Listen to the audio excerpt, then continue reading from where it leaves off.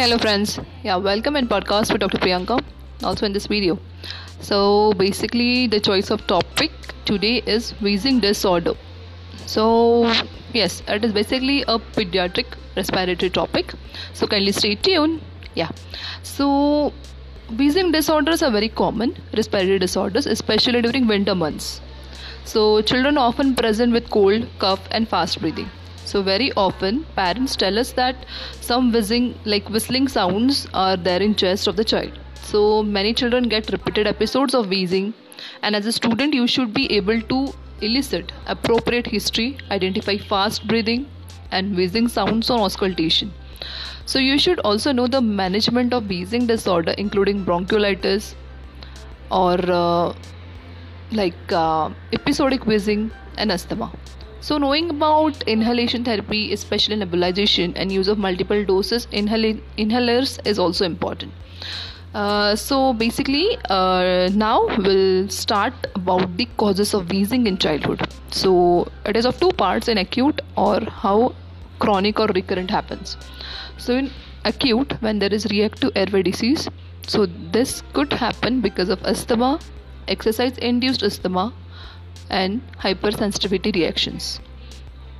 Second cause for wheezing is bronchial edema. Why bronchial edema happens, guys? The first reason is infection.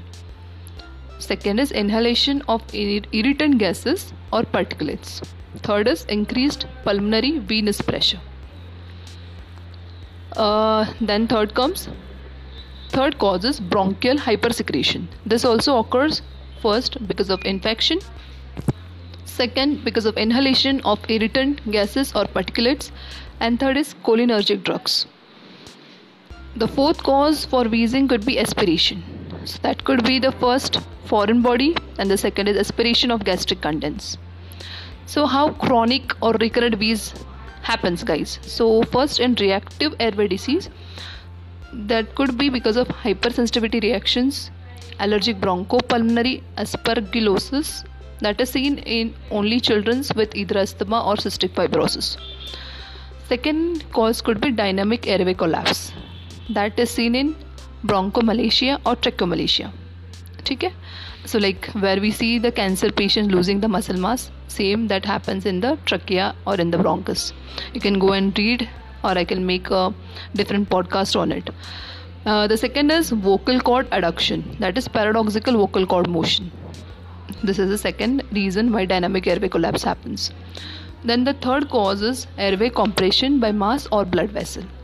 So in this, how this happens? Because of vascular ring or sling, anomalous innominate artery, pulmonary artery dilatation, that could be because of absent pulmonary valve, then bronchial or pulmonary cyst, and the last is lymph nodes because of tuberculosis or lymphoma.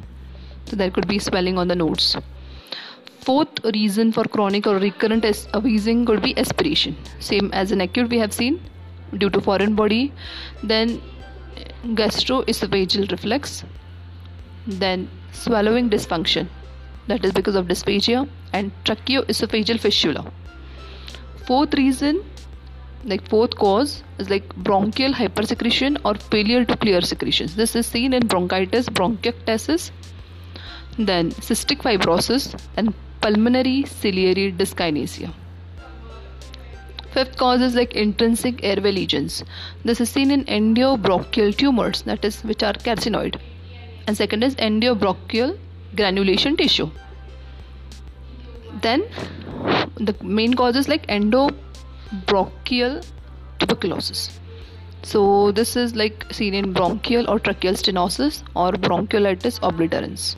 And the last is the congestive heart failure. So yes guys, this was all about wheezing. Thank you for staying tuned. Think healthy, eat healthy and love each other. Bye bye.